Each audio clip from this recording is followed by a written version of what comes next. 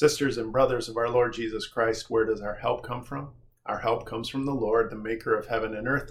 Our help comes from Jesus Christ, who is the same yesterday, today, and forever.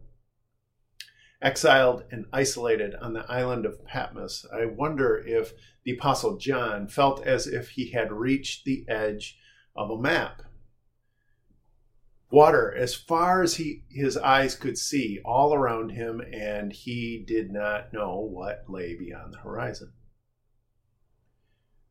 It's a fitting setting for his book because those 7 churches that John writes to, Ephesus, Pergamum, Smyrna, and all the rest, they had begun with such promise. And by the time of the writing, we read of churches that are suffering from outside persecution and from inside decay. Their survival looks bleak. It's like they had reached the edge of the map and there was no telling what lay beyond the horizon in their future. Sometimes I feel like this pandemic feels like the edge of a map for the church.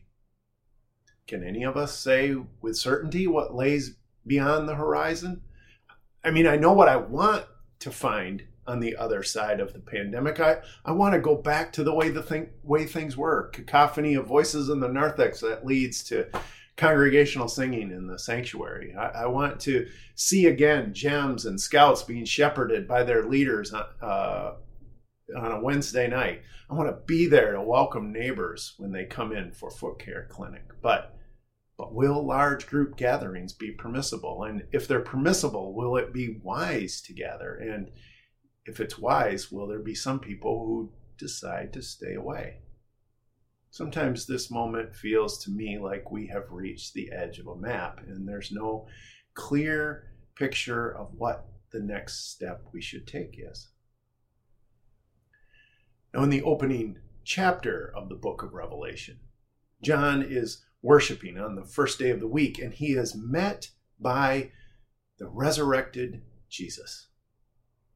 And during that worship service, Jesus appears to him in all of his glory, face like lightning, feet solid as bronze, and a robe that's dazzling. That's what John sees.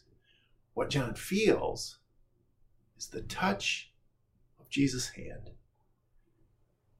When he turns and he looks, he sees that in his hands, Jesus is holding 2 objects. In one hand, he's holding the keys of death and Hades, symbolizing his complete victory over death. And in the other hand, Jesus holds the 7 stars, those 7 churches, the church. And in this encounter with Jesus and in the rest of the book, John presents us with a message of hope. And that message is that the future of the church is in the hands of Jesus. So we might be at the edge of a map, unsure of what the future holds. But the message of hope that John received is still the same for us. Jesus holds the church, past, present, future, in his hands that bear the marks of his complete victory over death. And now, friends, may the peace of Christ go with you wherever you may be.